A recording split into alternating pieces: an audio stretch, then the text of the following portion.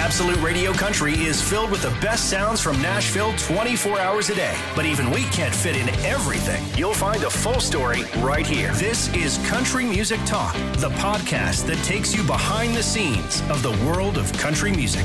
Welcome to the Country Music Talk podcast. I'm Jennie Longdon. You can catch me on Absolute Radio Country. Just ask your smart speaker to play Absolute Radio Country, download the free Absolute Radio app, or find us on DAB Radio in the UK. Now, the Long Road Festival is the UK's largest outdoor celebration of country music, bringing some of the biggest and most exciting names in the genre together for a weekend of country, roots and Americana in the beautiful Leicestershire countryside. This year, I was lucky enough to sit down on a hay bale with the artists for a chat. Here's what happened. This is the Country Music Talk podcast from Absolute Radio Country. It's Jennie Longdon on Absolute Radio Country, and I'm so happy to be speaking to an artist that I love, and I know you do. A last-minute addition to the Long Road Festival lineup. Hi, Cam. Hi. How are you? Surprise. Yeah. Boom. I'm here.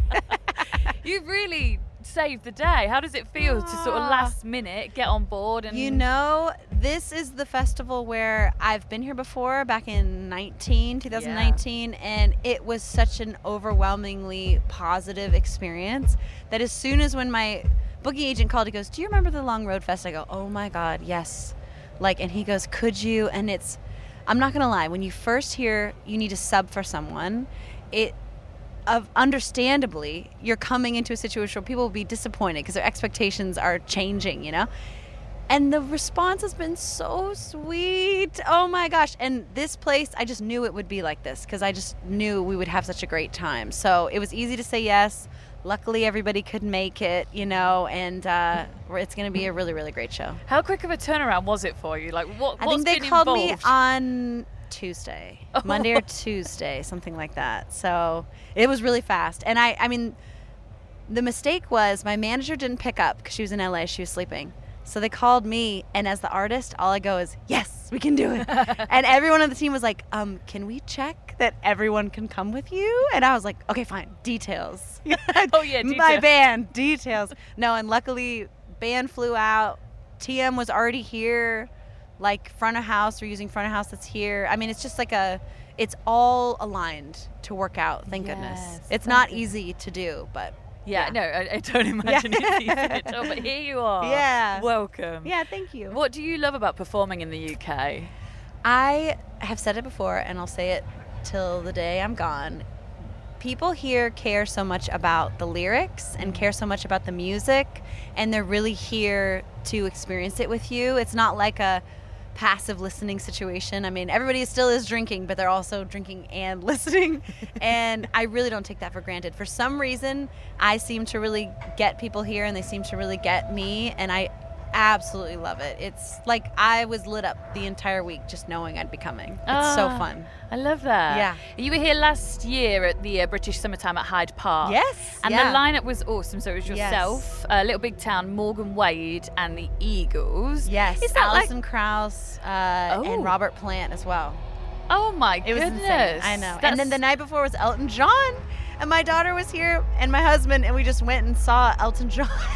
Oh my God. It was crazy. And so we joke, we're like, "Baby, that's your Uncle Elton," you know, which we don't know Elton John, just for the record, but we think that's funny. That's amazing. Is it like a pinch me moment, like opening for the Eagles? Yeah, oh yeah. And a pinch me moment to sing at Hyde Park because it's just such an epic place. And I purposefully spent a time kind of making sure as part of the set would be this acoustic and vocal only, so I could hear my voice sounds so egotistical. I could hear my voice just everywhere, just filling this whole place, and it gives me chills thinking about it. It's just I don't know how many people get to experience that kind of thing, and it was such a beautiful response that day too. It was just epic. I think last time you were here in 2019, you did an a cappella bit with Diane, and it was amazing. Is that something you love doing? Yes, I love doing it kind of.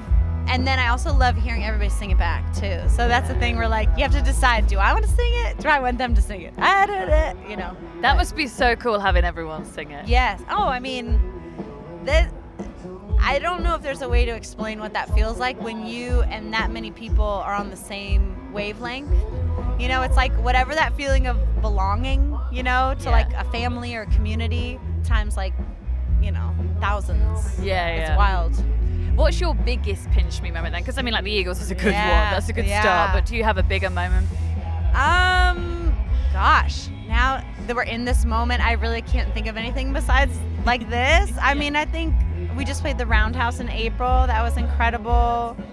I mean, I got to do Madison Square Garden opening up for Sam Smith. Oh, wow. Play Red Rocks with Eric Church. There's been a lot. Smokey Robinson, I got to do duets with him on CMT. What was that like? Crazy, because I grew up listening to like people do like tapes and CDs explaining how great Motown was, and those records shaped all of our music from here on out. So yeah, it's kind of hard to like be in that moment and like I'm like looking at Smokey in the eyes, singing to him. It's like, what, how? But no, there've been a few, but this, I have a feeling tonight's going to be incredible. Like it's going to be one of those. Oh, amazing. Yeah. I'm excited. Who did you grow up listening to? A lot. I grew up in like a children's choir, so I learned how to sing in like 14 different languages by the time I hit high school. Wow. So I have these weird references where it's like Patsy Cline, and then it'll be like, Dixie Chicks, Indigo Girls, and then it'll be like a Bulgarian women's choir. And like, it's like a weird mix in my brain. So if you ever hear anything out of the normal, it's probably from that. Amazing.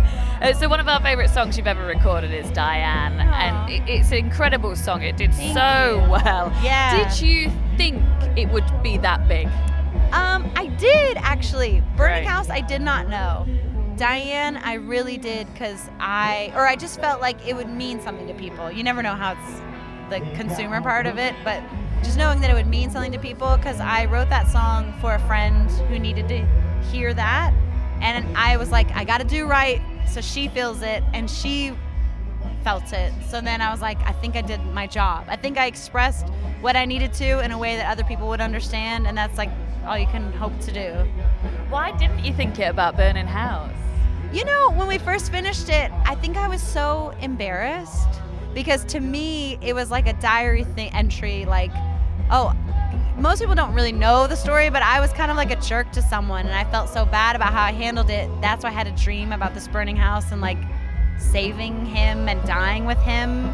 So it's like, to me, I thought that was so obvious, and everyone would be like, oh wow, what an a-hole. I can't tell if I can swear on this or not. And it's not, it's poetically obvious, so people find their own meaning. So I think I was just embarrassed, if that makes sense, like, or vulnerable. Yeah. Well, it is a lot, isn't it? It's really like exposing yourself and opening up, isn't it? With that and the first time doing it too. So it's a funny thing when you tell these stories about these songs, which I love talking in between songs. Yeah. Sometimes it's like the stories, then you heal a little bit because it like becomes everybody's, and it, it's like when you have a fear of spiders, you know how you're supposed to like slowly get closer and closer to spiders to like get over it? I think that's what it is. You feel bad about saying these stories out loud, and the more you tell them, it's like, okay. Yeah, like exposure therapy. Yes, exactly. That's what it is. Yeah. Do you have a favorite song of yours to perform? I mean, tonight Diane's gonna be incredible. Yeah. I love doing Burning House. I love doing Village. There's a lot of people. That's probably I get the most like personal messages and stuff on like Instagram and stuff, where people are just like, this is the person I lost and this is what I think of. And I feel like that kind of like understanding of your own mortality and who we have with us and don't have with us, it's just like a thing we're all going through, and it just feels so universal. So when I sing it, I like, it sounds bad, but I look out and I kind of like when people are crying, because it's like, oh, they're doing it, they're feeling it. So it's gonna be like, I literally have a hand on my name tonight for a woman who lost her mom, and her mom's name's Kirsty. And so if I remember, I'm going to say it on stage.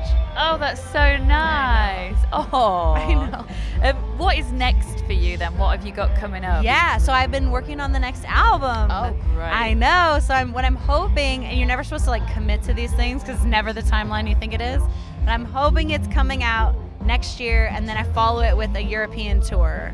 So like, I love being here, so this is like a priority for me to like actually, like, I've been meeting people like from Manchester. They're like, you come back to Manchester? I'm like, of course I'm coming back to Manchester.